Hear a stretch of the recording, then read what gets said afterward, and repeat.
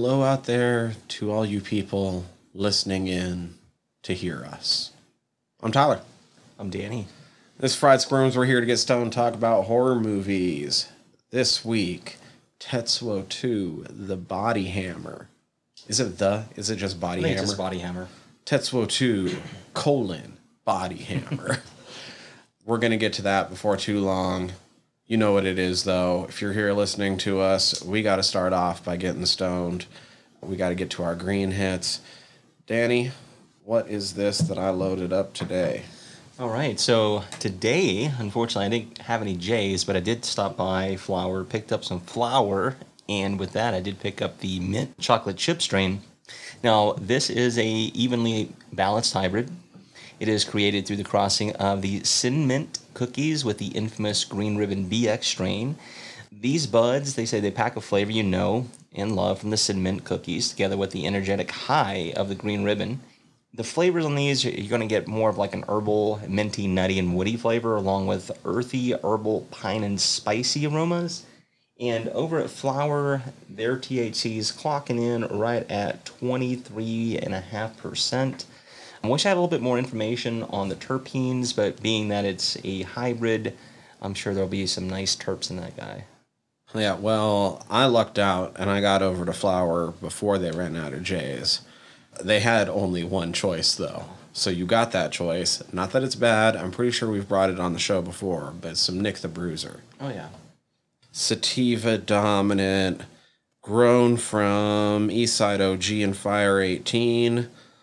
You know what? I just found something called Nick the Bruiser, but as I'm looking at it, it's obviously not the same one. So I don't know much of the info about this, and shit's being slow to load. So it's sativa. Have fun. Sounds good. Shit, I know we've had it before. We have. It's just been a little while since we've had it on the show. Intrepid listeners, like, Steven, you might be able to pull it from out of your fucking ass now that you've listened to all of the episodes. Since you're listening to this, because you listened to all the episodes. Thank you, Steven. I don't know. If somebody really wants to figure it out, you could start going through our back catalog, and we'd thank you for it and for all the re-listens. Absolutely. But we definitely have brought Nick the Bruiser before, just don't have the info. That being said, along with re-listens, we'd also like to remind you that we do have a Patreon, patreon.com/friedsquirms. At even the lowest level of $1 a month, you'd be getting this last week. You get to that middle level, you start getting our Patreon-only episodes, and we're starting to amass a few of those due to us doing the Reanimateds. They've been fun. It's been a blast. That last one I thought was a good time. Absolutely, dude. I've had a really fun time revisiting all of those films. Yeah, all of them have been fun revisits. I think the last one was the best. I don't know. The way I'm remembering it, I feel like it's maybe our best one yet. I think we're getting a lot better with, honing it in. So check that out, people. And then up at the top, you got the Discord. You could be chatting with us right now, asking us all sorts of questions, like... What's Nick the Bruiser? What's Nick? Yeah. I'd be like, motherfuckers, we just told you. I'd be like, how hard did you jerk down to Tetsuo? That's what I got. Patreon.com/friedsquirms. Check that out. I say it's time for us to get past this little... You know, I still haven't hit this. I'm going to hit this first and make this Green Hits official.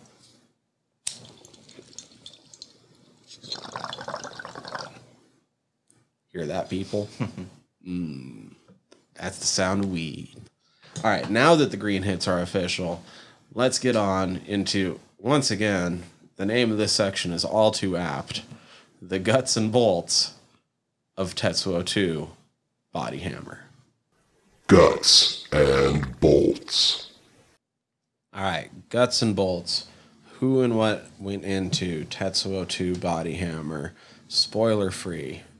You could probably grow a spoiler, right? Anyway, spoiler free. We'll start off with our spoiler free setup for what this movie is.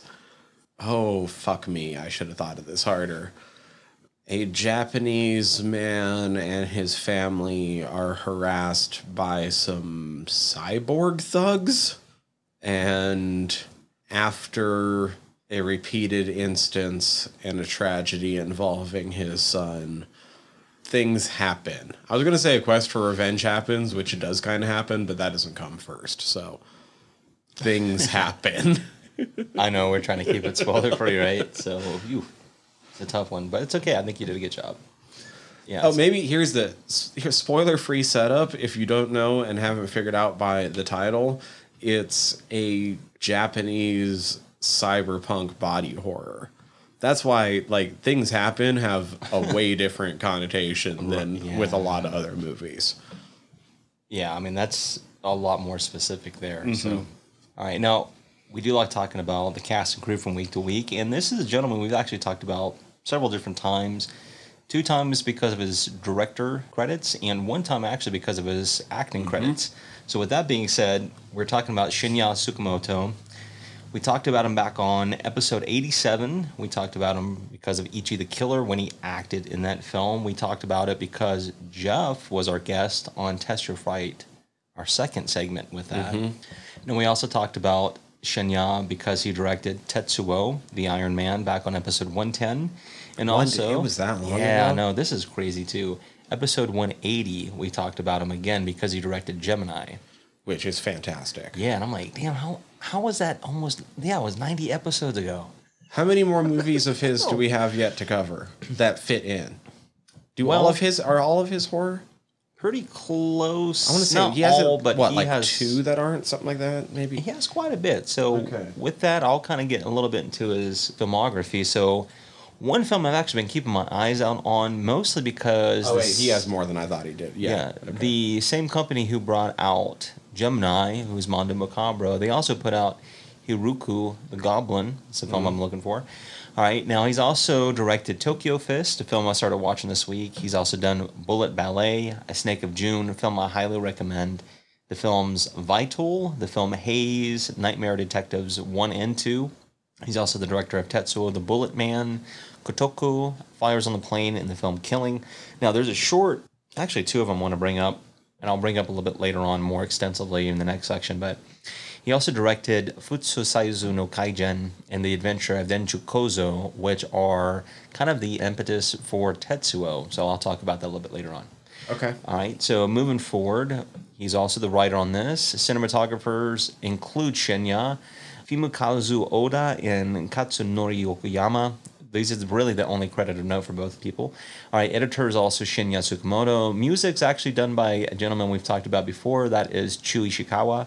We talked about them back on episode 110 for Tetsuo. The Iron Man also on episode 180 on Gemini. A few other things of note as far as their composing credits. Helped on Tokyo Fist. Also helped on Fudo to the New Generation back in 96. Bullet Ballet. Dead or Alive Part 2. He also helped on A Snake of June, Vital, Haze, both Nightmares, Detective 1 and 2, and the film Pet Peeve, along with Fires on the Plain. All right, we have special effects done by Akira Fukawa. They help with the special effects makeup. They also are known for their work on Tokyo Fist. We have Ken Takahama. He helped with the special effects makeup. And Takashi Oda, they help with the dummy effects. We didn't talk about them as far as their credits, but they did help with dummy effects on Gemini, which is the episode 180 I talked about earlier. A few things else I wanted to talk about as far as some of those dummy effects, which is kind of neat. They helped on Hiroku the Goblin. They helped on Bullet Ballet, Tokyo Fist, Snake of June, which, I mean, they're pretty much all, at this point, Shinya films. Also, Shinobi Hearts Under, which is kind of neat as well. Produced by Hiromi Ihara, Fumio Kurakawa, Fuminori Shishiro, and Nobuo Takeuchi. Production companies of this were F2 Kaiju Theaters and Toshiba EMI. Distributors for this are Theirs Enterprise for the 1992 Japanese theatrical release, and Manga Entertainment helped for the 1997 United States for all media. Release dates on this were February 1992 at the Fantasporto Film Festival in Portugal, in October 3rd, 1992 in Japan. And the tagline is actually a line spoken out of the film, but that is, "Destruction is all I need." Okay. All right, so moving into our cast, gentleman we've talked about before, we have Tomoro Taguchi. He plays the role of Taniguchi Tomo. This gentleman was one of the leads, I should say, in Tetsuo. He was also in Gemini back on episode 180. A few other films of note from him because he's got some really cool stuff. Oh, dang. This dude was in, I think I talked about this before, but he was in Guinea Pig 6, Android of Notre Dame, which is Okay. a part of the Japanese guinea pig film collection, which is pretty wild. All right. A few other things of note. He was also in Tokyo Blood, which was a Shinya film. He was in Angel Dust. He was in Love Letter.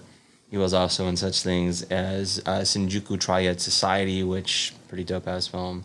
He was also in Gamera 2, Attack of the Legion. He was also in Fudo.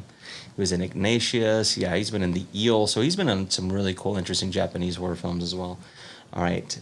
Moving forward, we've got Shinya Tsukamoto once again. He plays the role of Yatsu, which means the guy. Like I said, if you want to get into his filmography, check it out. He's been in a lot of films.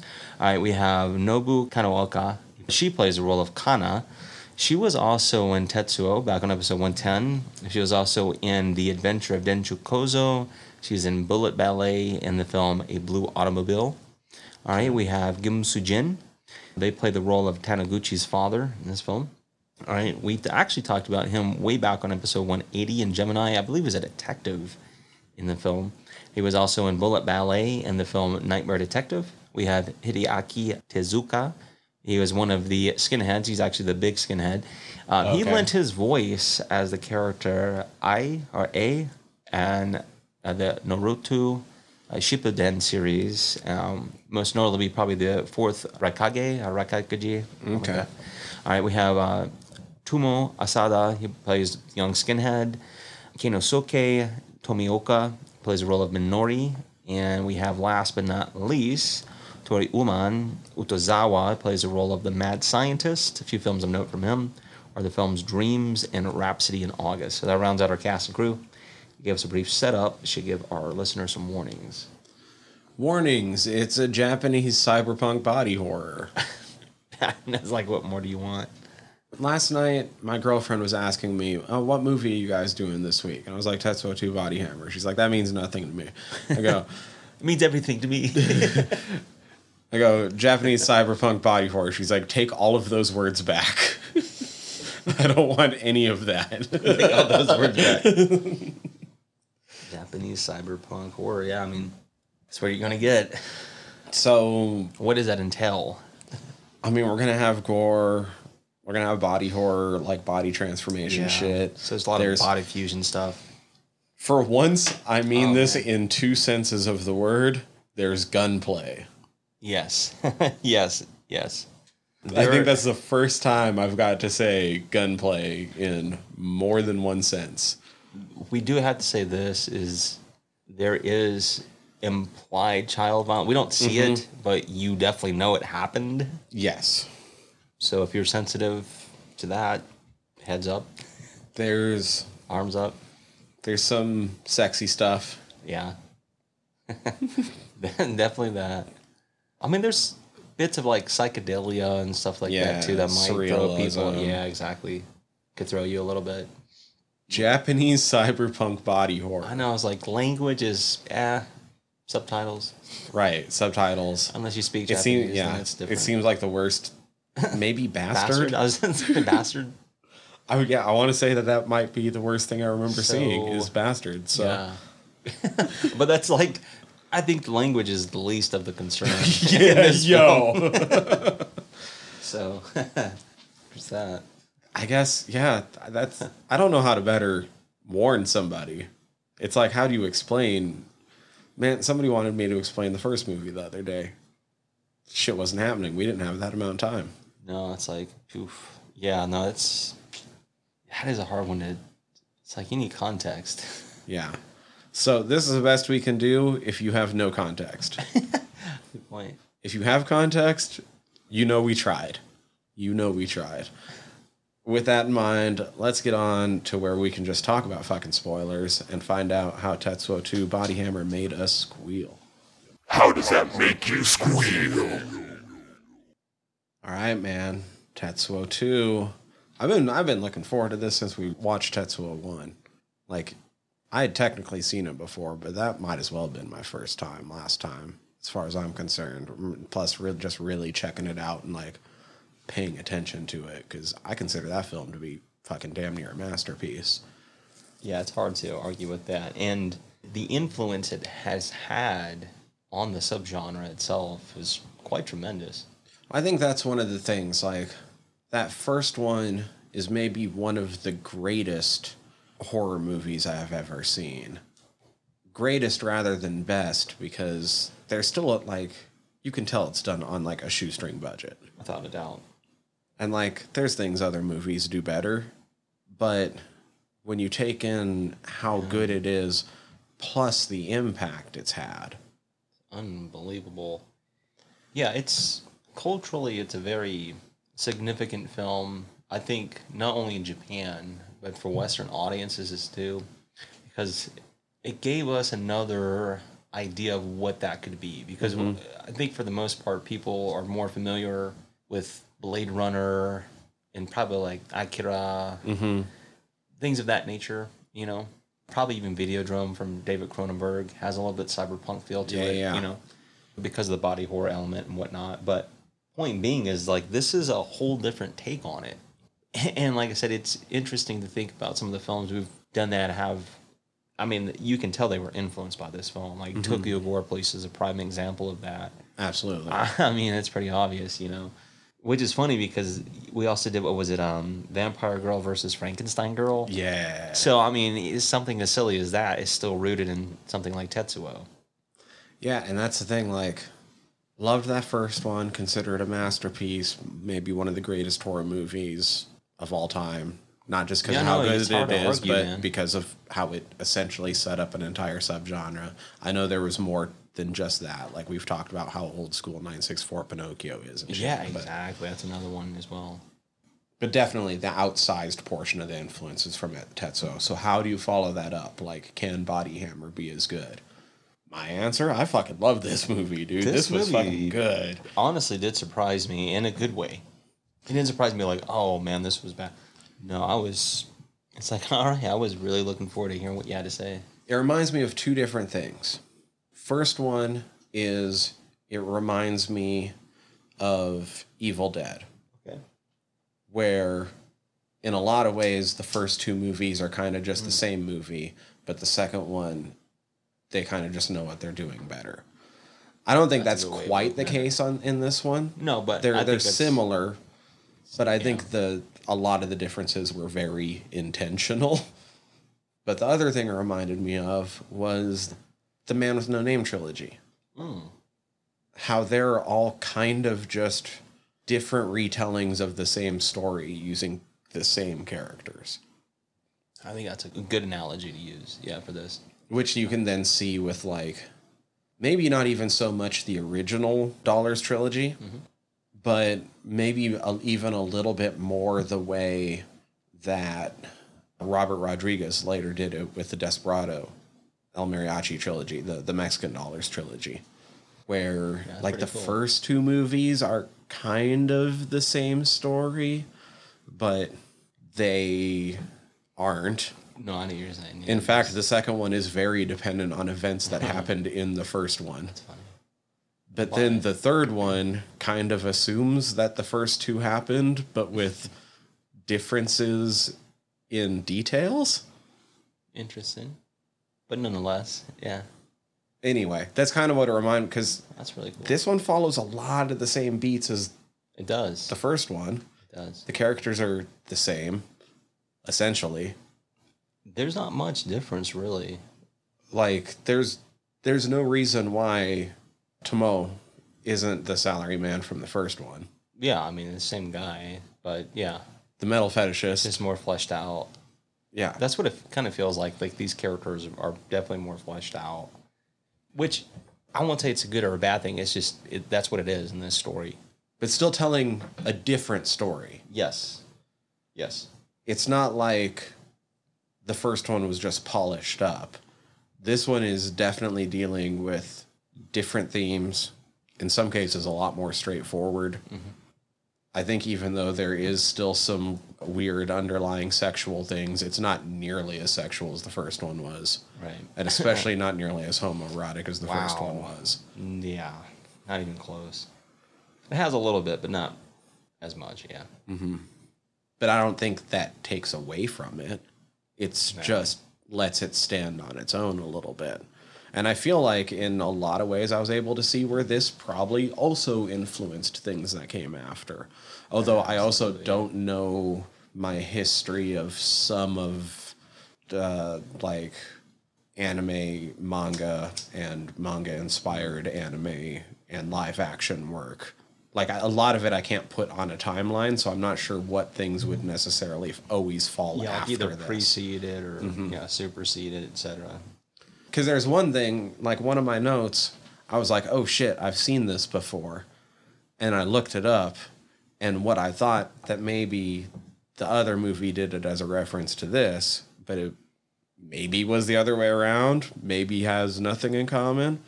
But like, we're in the spoiler section now. When like the fucking crazy ass grin that he gets on his face when he starts fucking raging out, Yeah. I'm like, that's RoboCop 3. That's funny.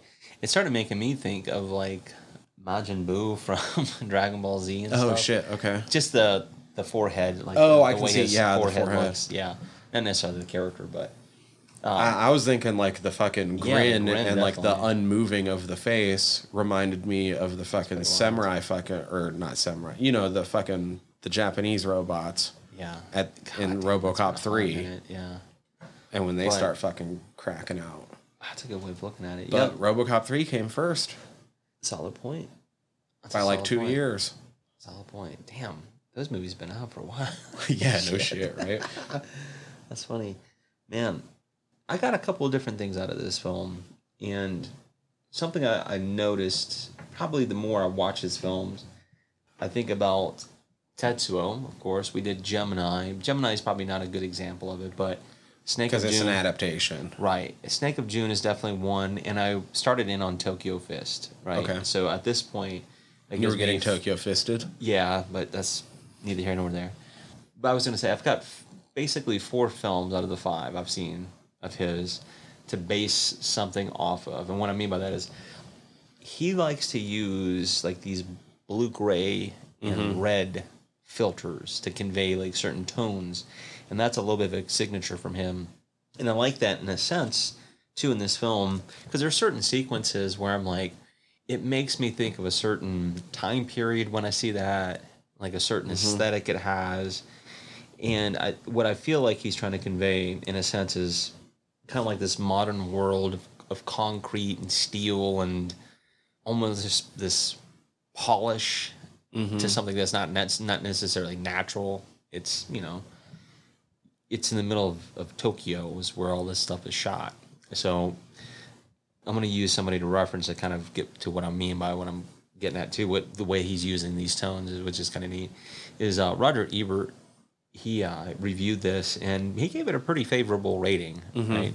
And he talked about the fact that Shinya grew up where Tokyo still had like open green spaces in the downtown areas, but of course, with the post-industrialization of Japan and stuff like that. And another thing I found it was interesting was Yeah, Tokyo in a lot of ways might as well look like a cyberpunk city now. right, and that's kind of what I'm saying is there was like this transition from the like we talked about with some other Japanese films with like the old Japan, and more specifically in this case Tokyo, where it's becoming more modern and more industrialized, and you're getting away from nature, and you're kind of having this influx of technology along with construction, which involves steel and all this other stuff.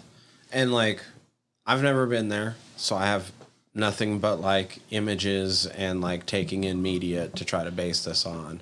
But it seems to me that like the touristy sections are kind of like fucking polished cyberpunk areas where everything's all nice and clean, but fucking crazy digital and Right. all sorts of crazy ass displays and shit. And then when you move out of there, it's more just like the fucking almost dystopian, just like high rises, just bunch of people packed in, concrete jungle. Until you get to the outside, I think like there's still like, Oh no, I mean Like they're still outskirts. natural. Yeah, I'm like- I mean they do a good job. and they're still of- like they got to have some sort of half. it's maybe like a strip of houses because I know you're not working with a ton of land, but like there's still like a suburbs type section, right? I would Like, imagine so. Yeah. I mean, if would only imagine because so. somebody rich enough wants to maintain that kind of like. Probably aesthetic or whatever. Yeah, who knows? But that was something I've noticed throughout his film, and he also does an interesting thing where he'll Maybe not suburbs the way we think of it. No. I'm but not saying like a lawn out there. No, I know what you're saying. No, what I was getting at, he likes to use a character. Like in this case, it could be the business guy, but he'll kind of juxtapose that character in a very busy setting and make them look alone or isolated in this very busy world, and then he will isolate them in like these tunnels or underground settings and stuff like that, which is really cool. I think even when we talked about the first Tetsuo, we talked about how it really seemed to be dealing with like an idea of like urban loneliness, Exactly. of being packed in. Surrounded by all these people but still being disconnected. Yeah. And I think that's a good way of conveying it in a film sense, in an artistic sense. It's like it's not like a rocket scientist or anything to figure that out, but it's just the way that he does that. I think is it's kind of telling in his films because he tends to do it more often than not, which is okay. I mean, as long as I think he does it consistently and it's not like overdone to where it's like, okay, dude, it's actually like it makes sense in the context of the film you're watching. You know, it's not like something he just throws in. But started noticing that, and maybe it's my ear. I could be off a little bit, but some of the keyboard, like synth in this, there was some of it. I think it had to do more when Shinya Tsukamoto's character entered. It was almost like a theme song for him, but it sounded a little bit like Jorg Botkreit's works. Oh, Like maybe in Der Todesking where you see those decaying of the body or something like that, and it almost has like this heightened feel to it. But then the rest felt almost like a video game mini boss or boss kind of like score. So I was like, yeah, not like holy, but or even though by this time the actual musical movement would have been in full swing, it sounds like something super like proto-industrial. yeah, that's a good point too. Considering the bands that were out around that time too, makes total sense. So yeah, it was kind of interesting. It makes me think about that time period, early '90s as well. I mean, we've kind of already alluded to this, but some certain scenes in this, like the rooftop scenes, it's like, man, I wonder how much Takashi was inspired to maybe use some of that in Ichi and stuff like that. Some of those shots, Right. some of those settings. I was like, wow, even Tokyo Gore Police, I would imagine, was inspired by this, not only just because of the whole body, metamorphosis thing with the weapons and shit, weaponizing the body, but like I said, some of those sequences with the guys swooping down and shit like that. Well, I almost wondered for a minute if the other way around, if maybe the first sort of longer chase that ends up running them through the group of people while they're going after the kid, the way it plays out, I was like, is this maybe influenced by 964 Pinocchio a little bit? Probably, it could be. And I was actually wondering if maybe it was even guerrilla shot, because it's just a super quick sequence anyway. It would not surprise me at all. Like, what's the point of getting all this location and all these fucking extras for bystanders for this 30-second shot where you run through them when you're doing it on this shoestring budget? That's kind of why I'm wondering too. I mean, it makes sense, like where he would use these actors or actresses, put them in a setting like that, and just like, all right, I need you just to kind of. We're just going to Because get no one this else and is get out of noticing, there. man. They're too fucking busy to notice what you're doing. So yeah, I'm sure he did. It at least wouldn't surprise me. It kind of looked like it. I can't say for sure that's what happened. Not definitively, but Maybe by 95, somebody was there making him play by the rules because, I mean, this was still done with a small budget, but it's also definitely done with a much larger budget than... he noted that it was probably 6 to 10 times larger budget than Tetsuo, which isn't saying a whole lot, but it's still significantly more than what he had. And we talked about that. Like, he basically did everything, along with, I mean, one of the actresses, like, she lent her apartment. I remember we talked about that, but... I mean, they put everything they had into it. So, like, you're already having to hire all the guys to be the skinheads. Wow, that's a lot of people, too. I'm thinking more and more, the more we talk about it, I think they did that chase fucking just freewheeling. Well, it makes sense. It looked like some people were Guerrilla caught off style. guard. Yeah. Like, whoa, what's going on? Just go with it. Go with it. Run, bitch, run. I know, right? Just go with it. I thought that was interesting, man. Like, I know we haven't really talked about the film itself, but to me, the interesting thing was like introducing like the family unit in this. That's another thing I started picking up on. Well, then you also get Because- it's like cycles of abuse. Yes, you get cycles of abuse.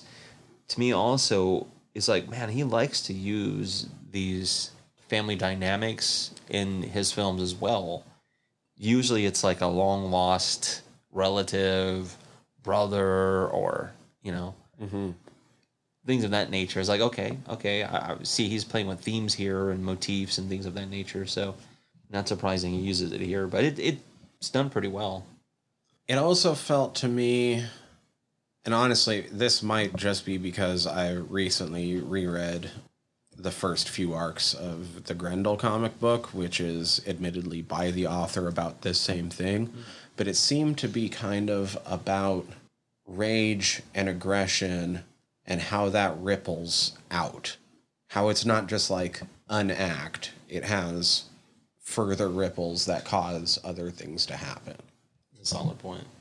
Yeah, I think that is interesting. Like the rage this guy has, what it causes, the damage it causes, it does definitely has a rippling effect, a far reach. It's interesting, man. That's something I noticed this time around too. Like when those skinheads do kidnap his son, like they snatch his son, and we were talking about the chase that happens.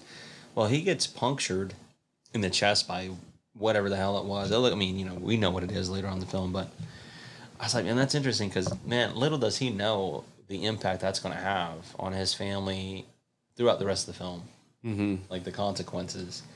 It's an interesting way of getting this person to express themselves, to create this weaponized version of themselves, which you were talking about earlier too, which thinking about it now too is kind of neat. How their father started that whole thing, like trying to weaponize the body, Yeah. and Was successful. Right, definitely was successful. They are living body weapons. Yes, and the one brother who carried on the legacy, if you will, was trying to get his brother back into it to carry on their father's legacy.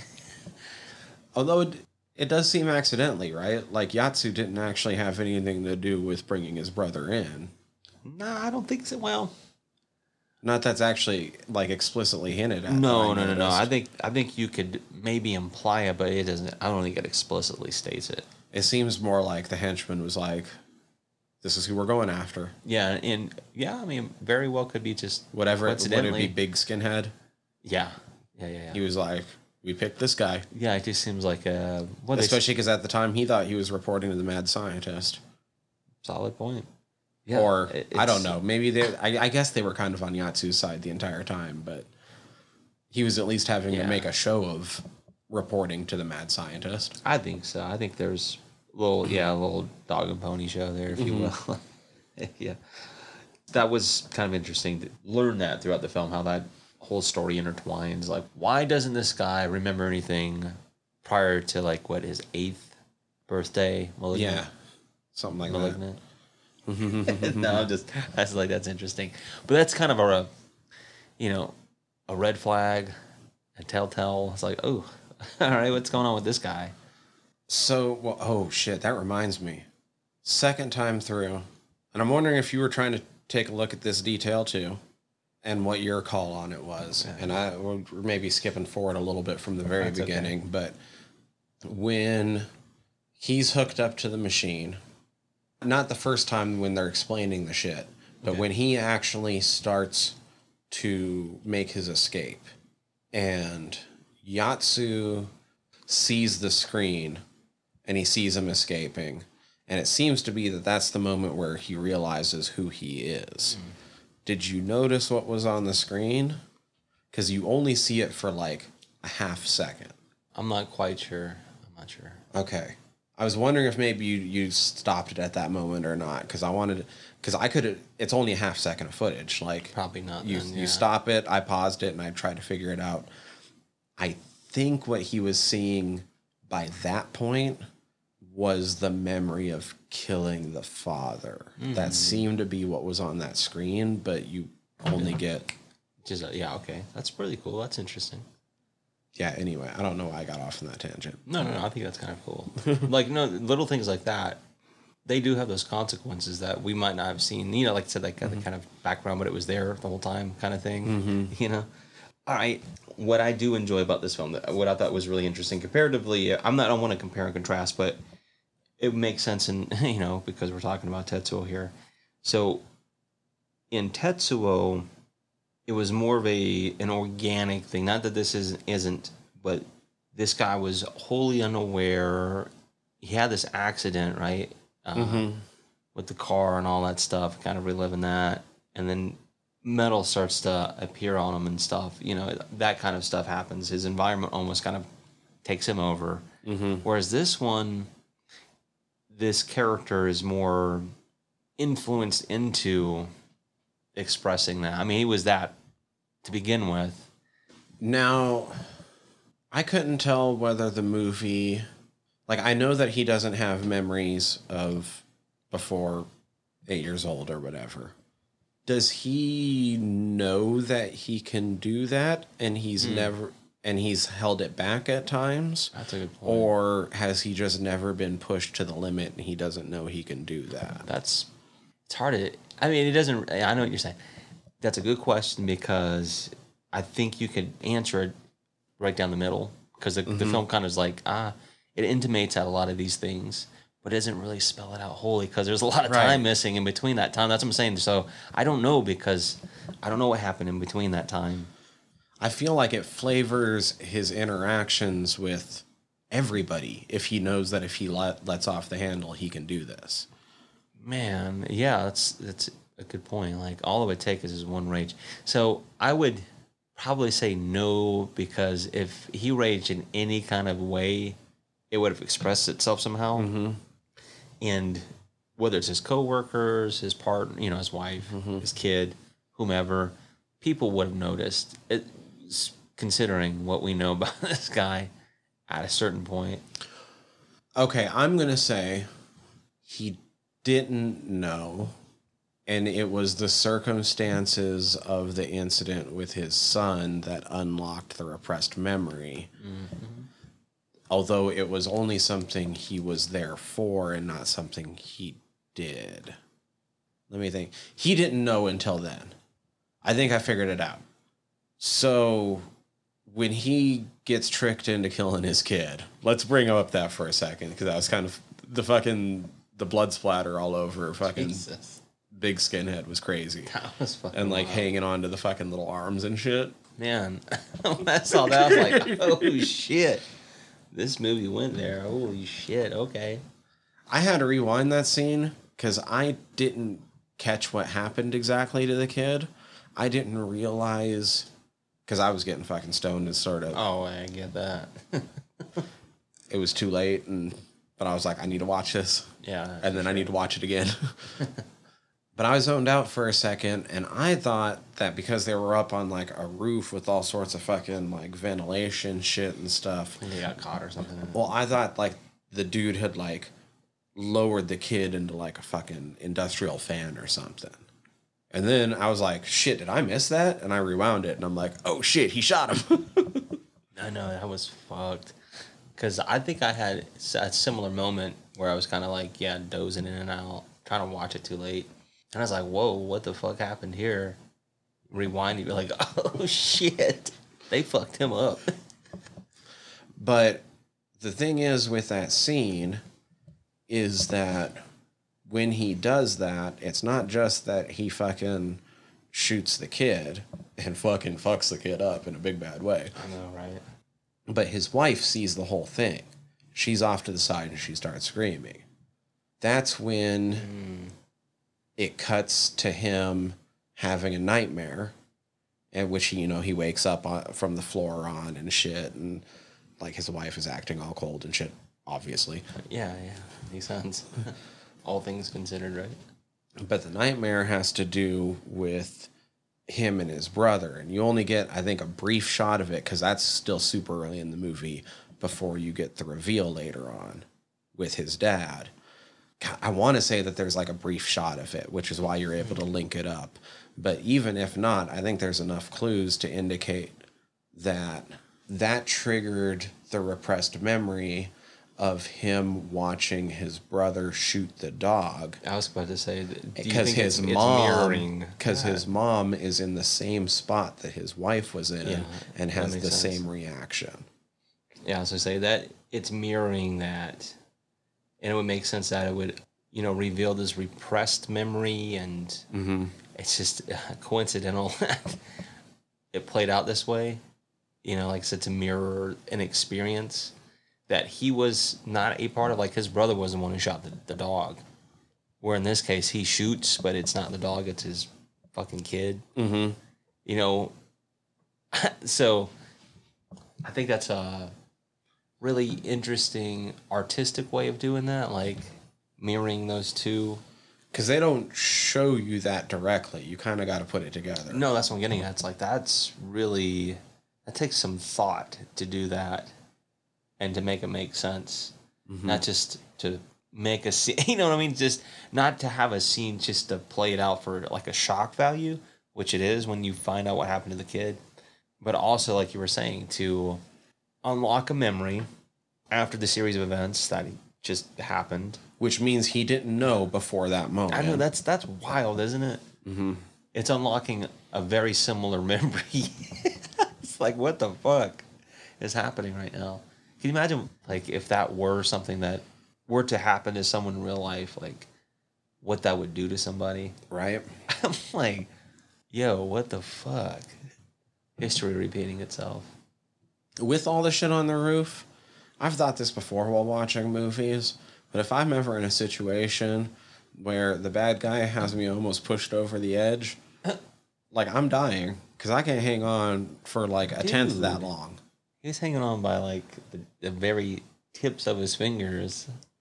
I can't hang on for a tenth that long. I'll hang on for that. a couple seconds, but then you better be grabbing my ass. I know, and his wife was the one that held. I was like, all right, that was such a good kind of a moment where you let down your guard as a viewer, because like, oh, phew, all right, they got the kid back. They're all safe. Okay. Phew. They dodged that encounter. I mean, he had this weird thing that happened to him, right? And then they're back at home. Everything seems, hunky-dory. And then he gets that fucking phone call. He's like, yeah, you shouldn't have left your fucking back door unlocked. And then, yeah, it leads to all this stuff. But like I said, even the chase scene, that's what it reminded me a little bit of Ichi. Oh, yeah. Okay. I was like, man, I wonder how much that inspired some of that. Or maybe even just, it could be parallel thinking, like, because it's Tokyo, there's high-rises. I'm sure there's a slew of those all over the city. Well, it's after the first experience that he starts kind of feeling alone in the city. That's where you have the sort of the montage of all the people moving around him and shit.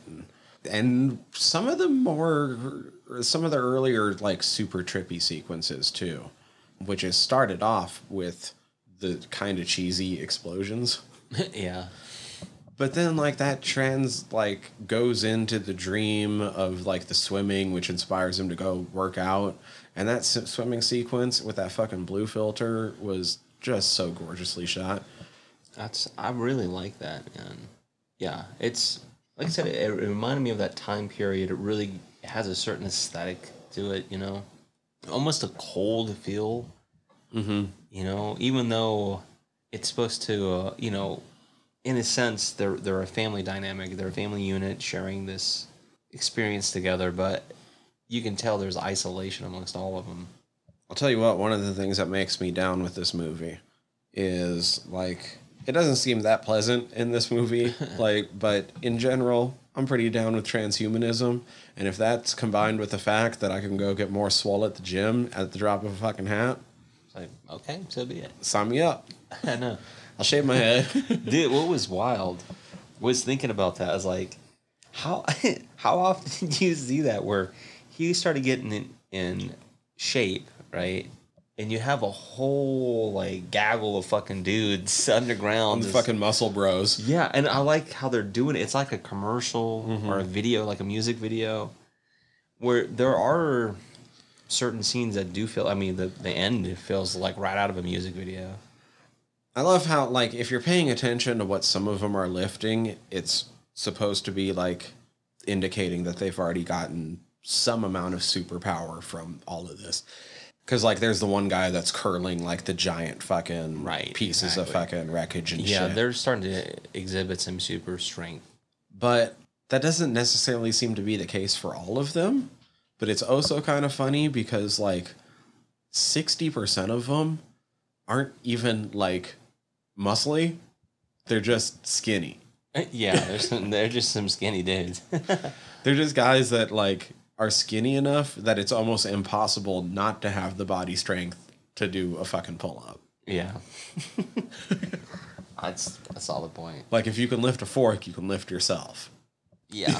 I mean, yeah, a lot of those guys probably are weighing like 125, 130 pounds. Yeah, I was like, because the first couple times you see shots of them, they're kind of framed like, I don't know, like they're these huge fucking muscle bound, like. Oh no, it's just mostly lean. Dude. And they're super like close up, so you can't really see like how big they are in comparison to anybody else or like scenery or anything. Yeah. And it's once you start getting those wide shots, you're like, oh, these are just normal dudes. Like, I'm pretty sure I could take like 90% of these guys. A couple of them are in really fucking good shape, though. Solid a point. few of them are in really fucking good shape. Yeah, you can't deny that. But I know what you're saying, though.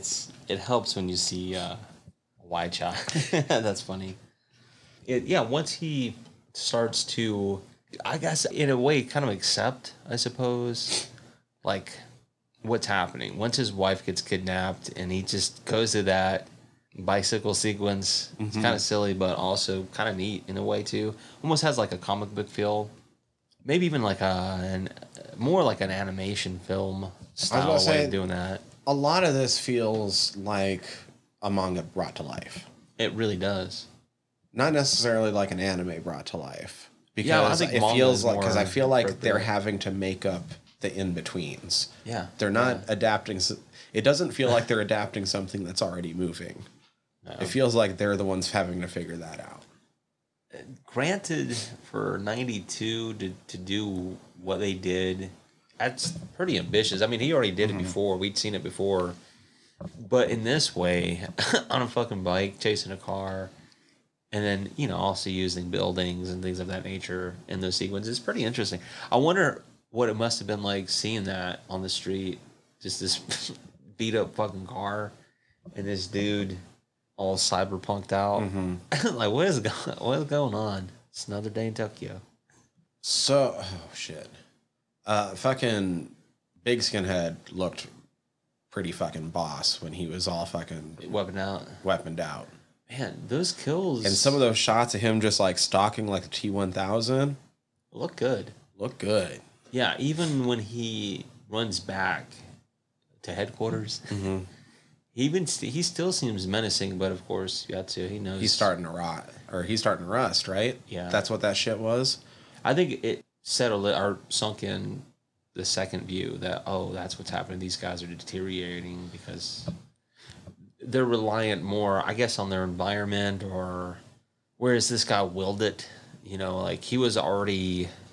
I caught it. I got something else from it. No, that's so fine. what I think I caught the second time through is the serum to turn them fucking cyborg, or however you want, was thought to be perfected by the mad scientist based on how he had mixed his formula with Tomo's blood, and then regathering that, and then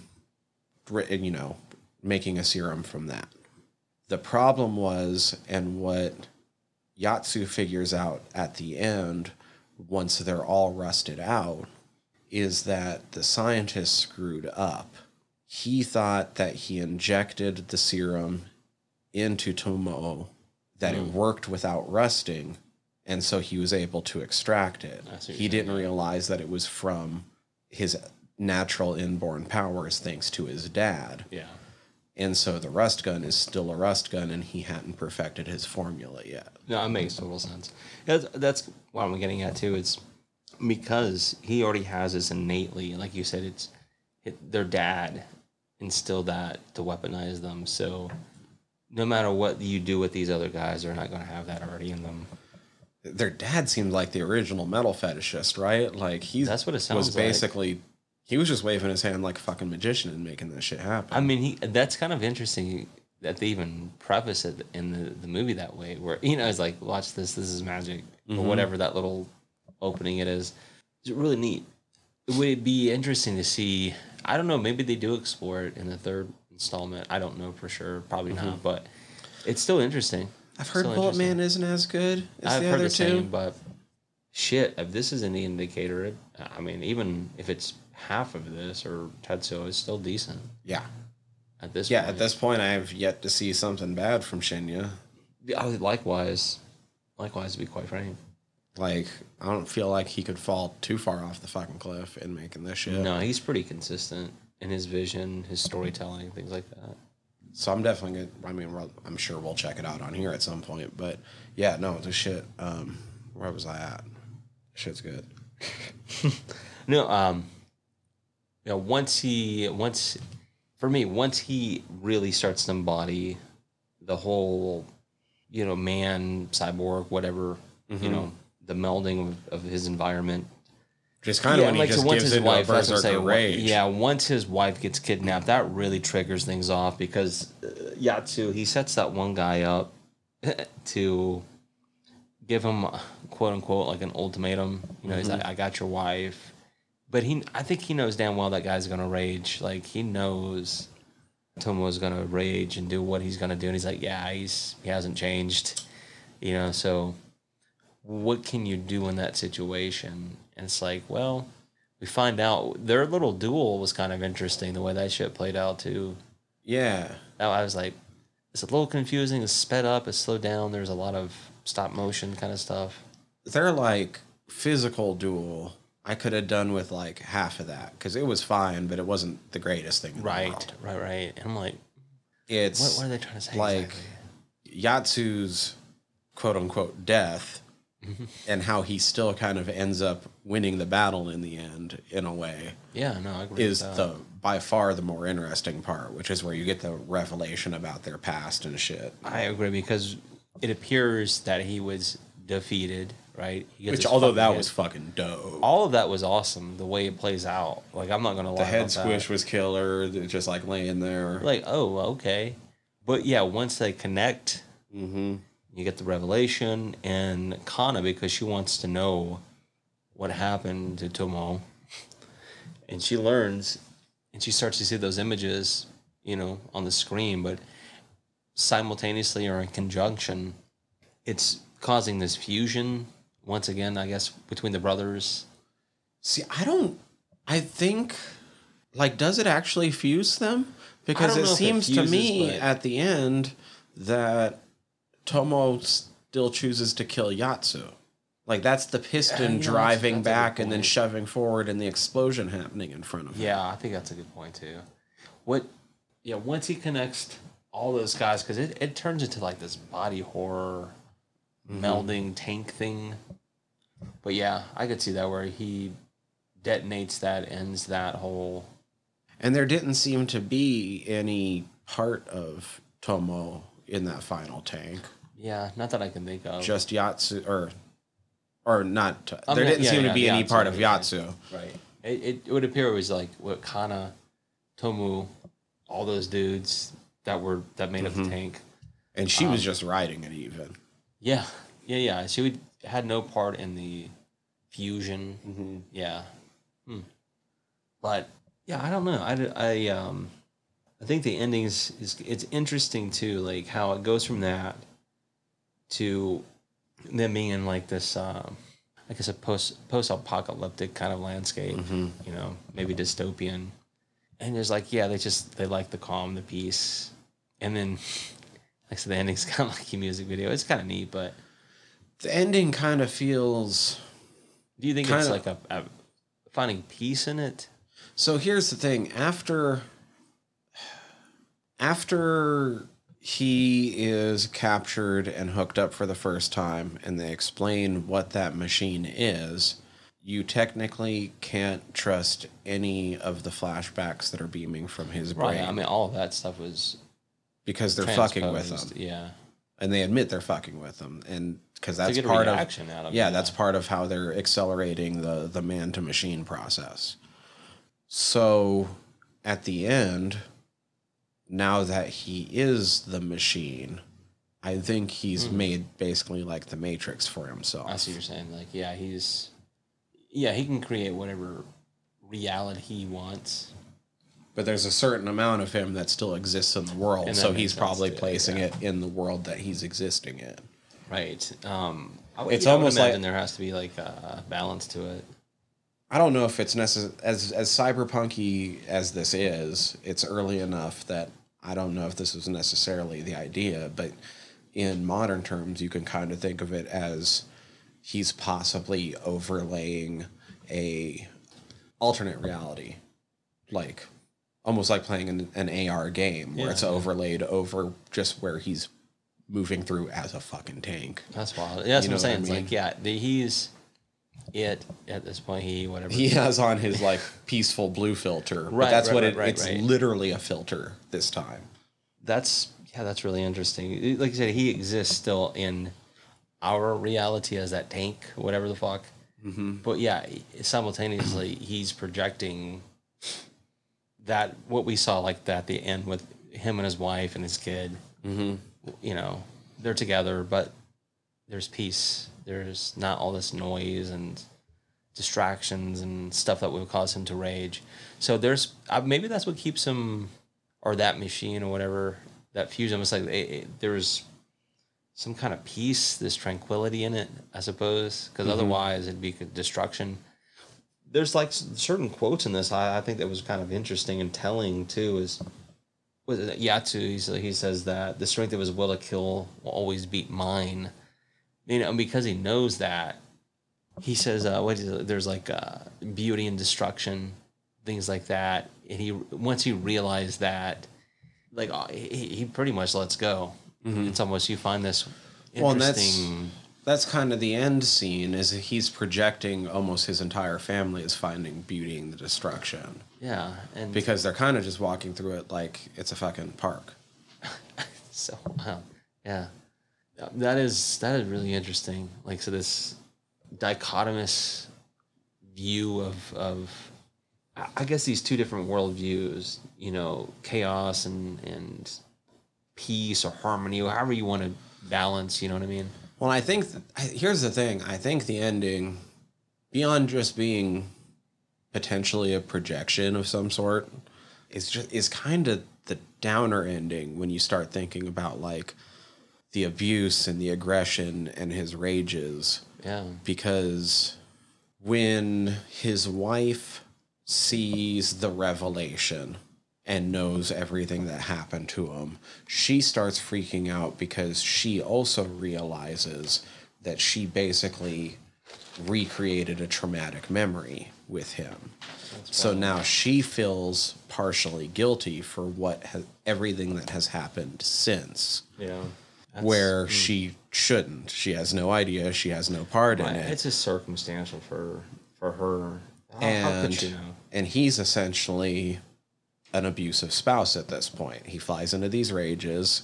Even when he's quote unquote trying to save her, when he flies into a rage, he's shooting at her just as much as everyone else. Yeah. It's a blind rage. It's a blind rage.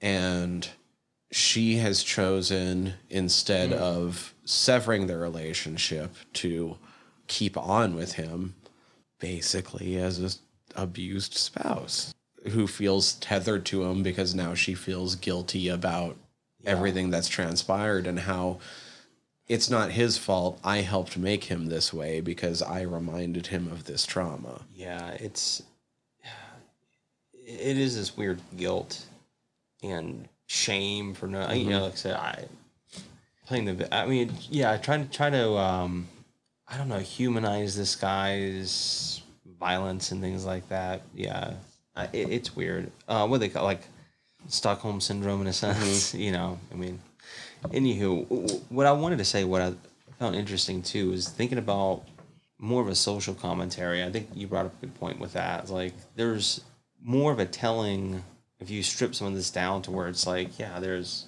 these ramifications, these family dynamics that have this rippling effect. You know, if things go unchecked or unspoken, or whatever these family secrets too. Like I said, this guy doesn't know what his past is. Unfortunately, his past, went unchecked. Mm-hmm. He has this underlying rage, and then when it comes out, his kid and his wife, he loses both of them essentially. Even though his wife's still with him because of the guilt and the shame and what you've already explained. There's that. There's also the long lost brother, and all this stuff that has implications. There's usually almost like this light and dark. Like one has the light side, one is the dark side. Not necessarily, but one tends to have like this. I don't know, almost like pulling in to make this other person. I want to say maybe reveal their real self. Their true nature. Mm-hmm. They're suppressing it, perhaps. I don't know, but there's a little bit of that in his films. Yeah, it's weird. In some ways, it's like the first Tetsuo, which has a fucking weird ending that is totally about destruction, is kind of the happier, upbeat ending, because you can read it very easily, as we talked about, as this guy coming to terms with and accepting that he's homosexual. Yeah, and that's okay, whatever. And in some ways, the end of that movie is a celebration of his kind of fusing with his true self in a way. Right. Yeah, finding his true nature, I suppose. This one ends with Jesus. a mostly happy picture. The family's all back together, which is something that... Right, but that's just a projection. It's just a projection. That's all. And depending on how you read it, most of the ways you can read it are dark and lonely in some way. No, that is very sad because it's, like I said, in our reality, it's just this monster, this creation, this monster, whatever, however you want to describe it. But it is projecting this image of what it, like I said, I guess finds as peaceful, as perfect, if you will. So yeah, that is sad. It's very somber. So yeah, not a very happy ending. Which once again, like I said, if I'm looking and at here's it, the thing, if you want to read the ending as happy and then that's what's really fine. going on, I can't say that that's not happening. Yeah, but I just don't understand how, but to be honest, I don't understand how on a lot of this movie, because his dad was doing magic and fusing them with fucking guns. I know that's really interesting to me. It's like, that's a whole nother story, dude, that never gets explored. That's okay. To me, that's what more or less gave birth to like Tokyo Gore Police and films like that, I was like, okay, maybe that's more of might as well be the engineer. yeah, fuck yeah, that could be the OG engineer. You're right. So interestingly enough, that helps inspire other stories because maybe somebody else wanted to explore that aspect of the film, and that's okay. That's what I like about this. There's a lot of different things to explore in terms of, themes and things of that nature. There's also ways of reading social commentaries, which we've already explored in Tetsuo, which I think carries over here. Something I didn't notice, I don't think we brought this up, was that Emperor Hirohito's rule ended. I think he died in 89. Okay. So there was some unrest, politically, of course, going on around that time as well. So, yeah, and they're having a transition of, like you said, modernization. Technology is in the forefront now. There's this big boom. Internet's right on the cusp of really, and all this innovation. And we should know what Japan has to offer in terms of technology. It's pretty obvious. So I would imagine there's certain feelings people had from older generations, newer generations, somewhere in between those generations. And he's probably somewhere right dab in the middle of it. And his films kind of express that, I think, in a really interesting way.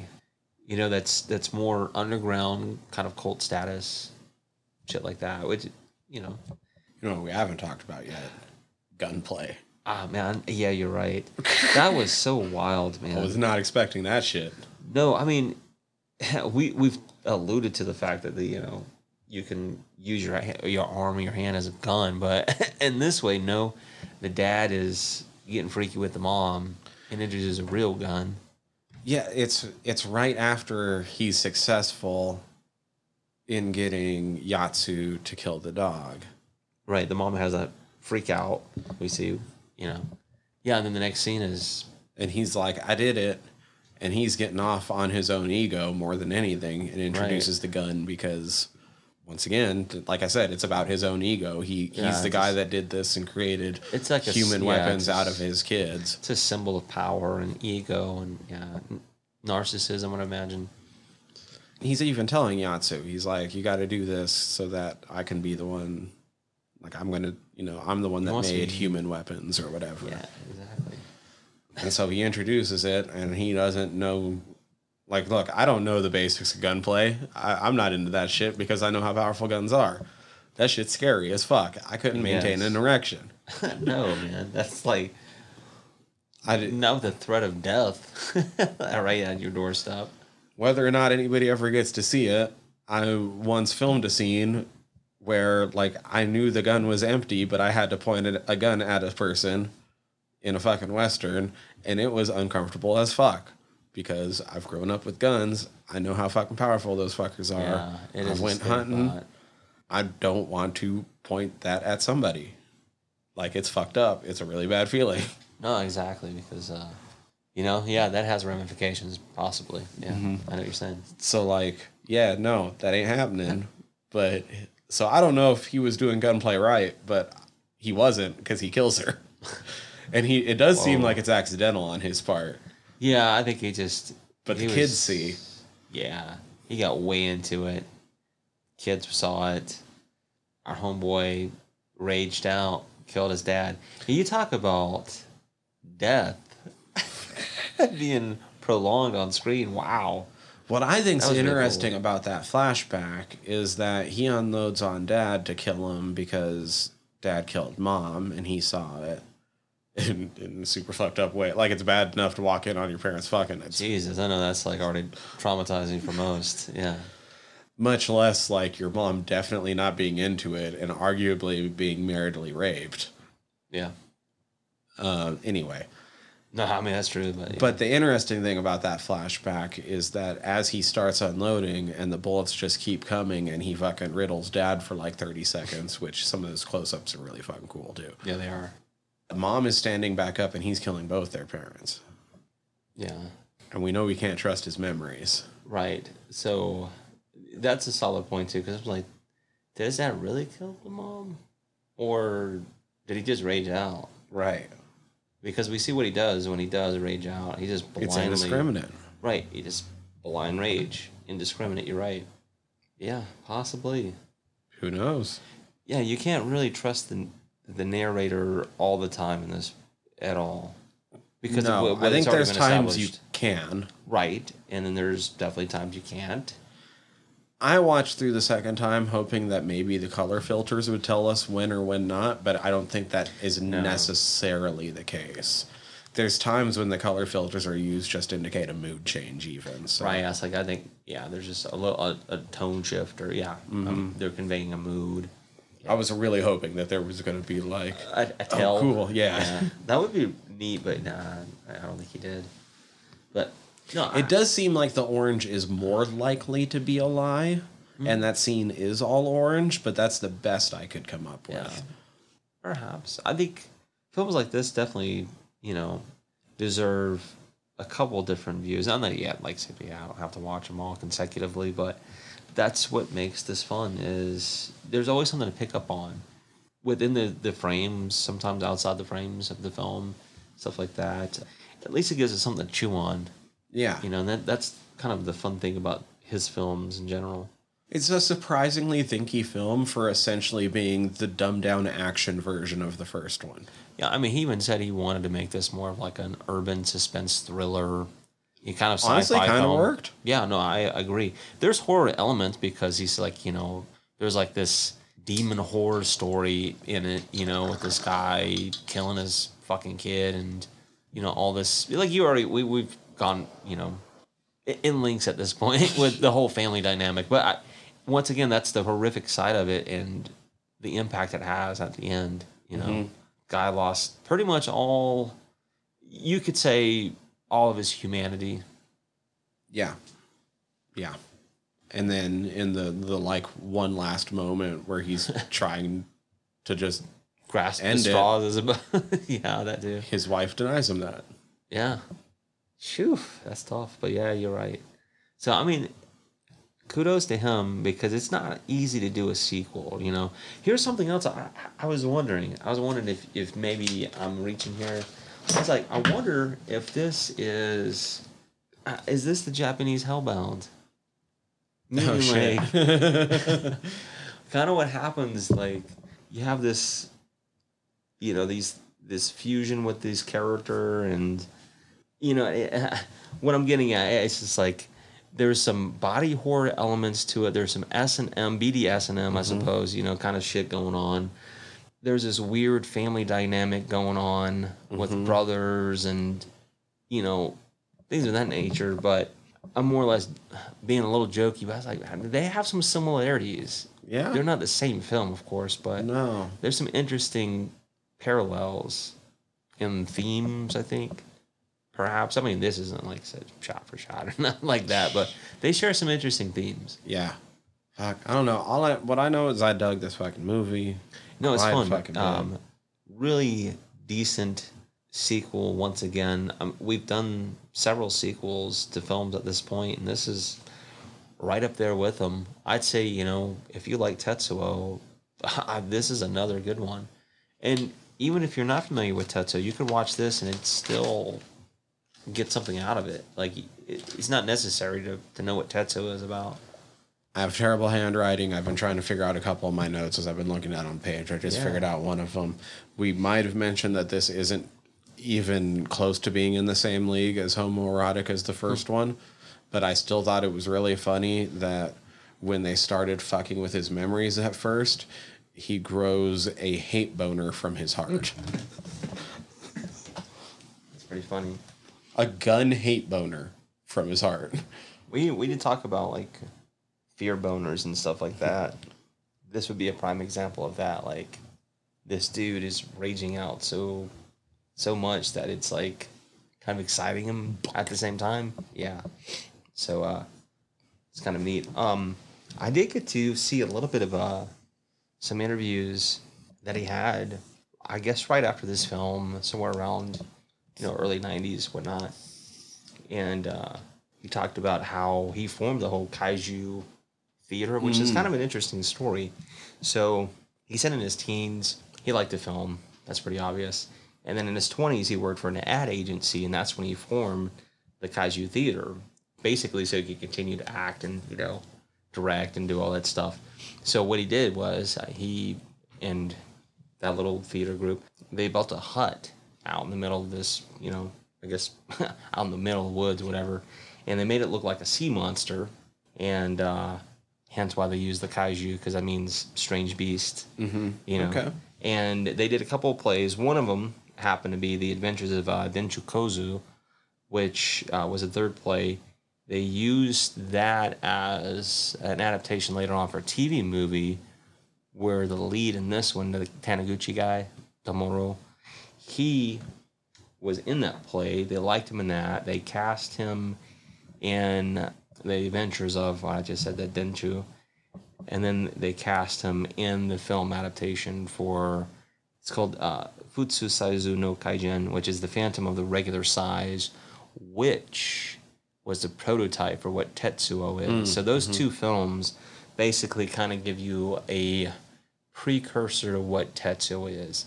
So I watched a little bit of The Adventures of Denshu, and you can see a little bit. It's kind of interesting, man, because it's like these vampires in Tokyo, and this guy's carrying around this like big pole.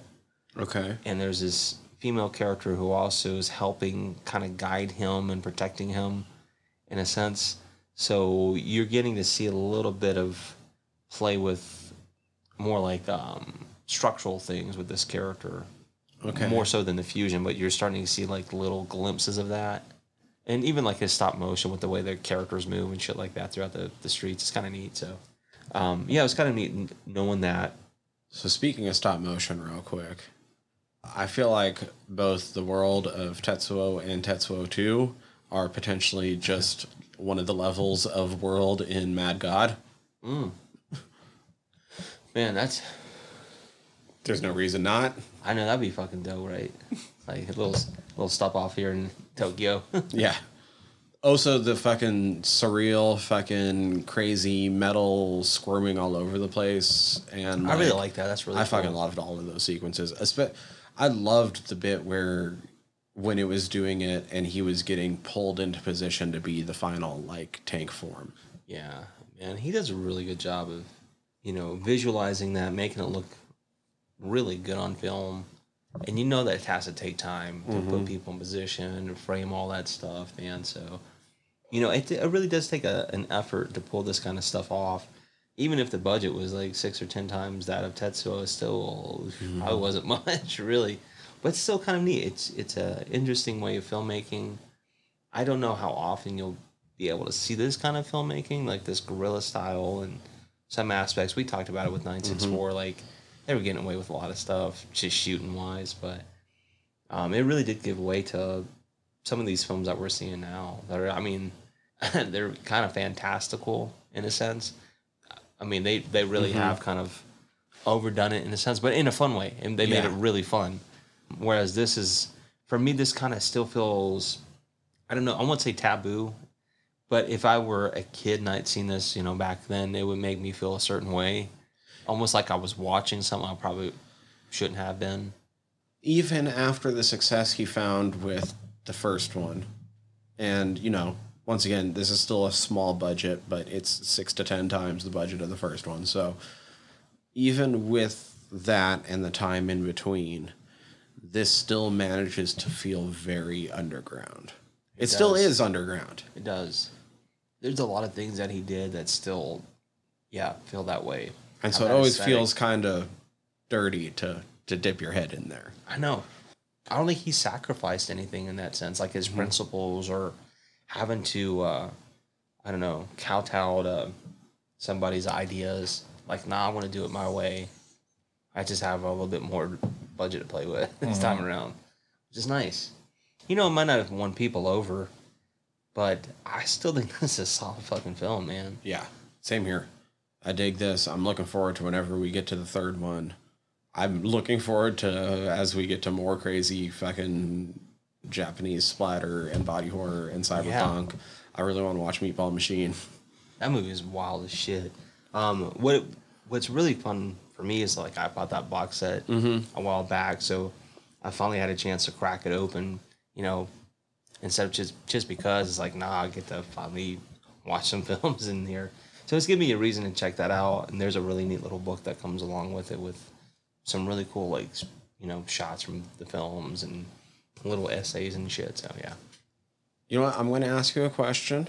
Yeah, and if you have seen it, then we can talk about it to sort of end off this episode as a little bonus to anyone who's gotten to this point. And if you haven't, then I know what we're doing once we're done recording. Okay. Did you see the Terrifier 2 trailer? I didn't. Then I know what we're doing when we're done recording. All right, sweet. And to everyone out there, that means go watch the Terrifier 2 trailer. Yes. Even though I haven't seen it yet, but yes. That being said, we also know what we're doing next week. And the week after. I know, and then the week after that. And then the week after that. Yeah, that's true. And honestly, maybe the week after that, too, because that might run into something that we've talked about. I know, man. We definitely have some plans. That's kind of fun. We might have to interrupt one of those just to do. I don't know how the timing lines up with like the release of some of these things, but yeah, we'll figure it out. We're gonna keep with the theme of body horror. Yeah, hell yeah. Next week will be David Cronenberg's The Fly, which, mild spoilers, historically is the only movie to ever make me tap out permanently. I haven't finished watching it in 20 years. This is going to be fun. I don't know if that's going to be the case anymore. It's been a long time. I've seen a lot of shit since then. I think you'll make it. I think I'm going to make it too. I I'm not even. I believe in you. I'm positive I'm going to make it. I'm going to see how much I'm squirming in Oh my yes, seat. it has. There's some a grody difference moments. between making it and like being super fucking uncomfortable No, I watching it. completely agree with that. So we're going to see what happens. Hopefully that's an incentive for you all to tune in next time. Yeah, it's gonna be fun. Or, maybe to sign up for the Patreon so you can listen to it right now. Oh yes, don't wait. Don't wait. You want to find out how I can handle the fly? Listen to it right meow. Shit, we know what's after that too, don't we? We do. What was it? Titane. That's right. Julie Ducournau's follow-up to Raw. Super fucking excited. That's all I'm going to say about it right now. I know, man. This is fun. We've got a good string of films coming up. This one kind of, helped kickstarts it, and I'm looking forward to it. Wait, we also know what's after Titane. Oh, well, we may have found a little gem a long time ago. Oh, shit. Yeah, I'm really looking forward to that too, man. Scott Shermer. Yeah, it's going to be fun. To found. Super excited for that shit. That's all what's coming up. Like I said, if you want to find out how well I handled the fly, $1 a month. $1 a month, people. Patreon.com/Fried Squirms. I'm Tyler. I'm Danny. Fried Squirms. Out. Hi, everybody. Tyler here. If you like the podcast, please hit subscribe however you're listening to us right now. Also, if you could rate and review us however you're listening to us, or preferably over on Apple Podcasts, that'd be super cool as the entire world is ran on algorithms and we want to be all up in them. We highly appreciate it whenever you tell all your friends about us. If you have any suggestions, comments, questions, want us to put eyes on your current independent horror project, you can always contact us, squirmcast@gmail.com, or you can contact us through our website, www.friedsquirms.com. Scroll through our entire back catalog there, or click the links up at the top as we are part of the Earworm Podcast Network. And would love it if you went and checked out some of our sister shows. The easiest way to keep track of things across the entire network is to go over to that website. That's earworm.com, EARVVYRM.com. You can search for us across all the social medias. If you type in Fried Squirms, we should be what pops up. I'm not going to give you all those ads. So with all of that in mind, we'd love to hear from you. Until next time, peace.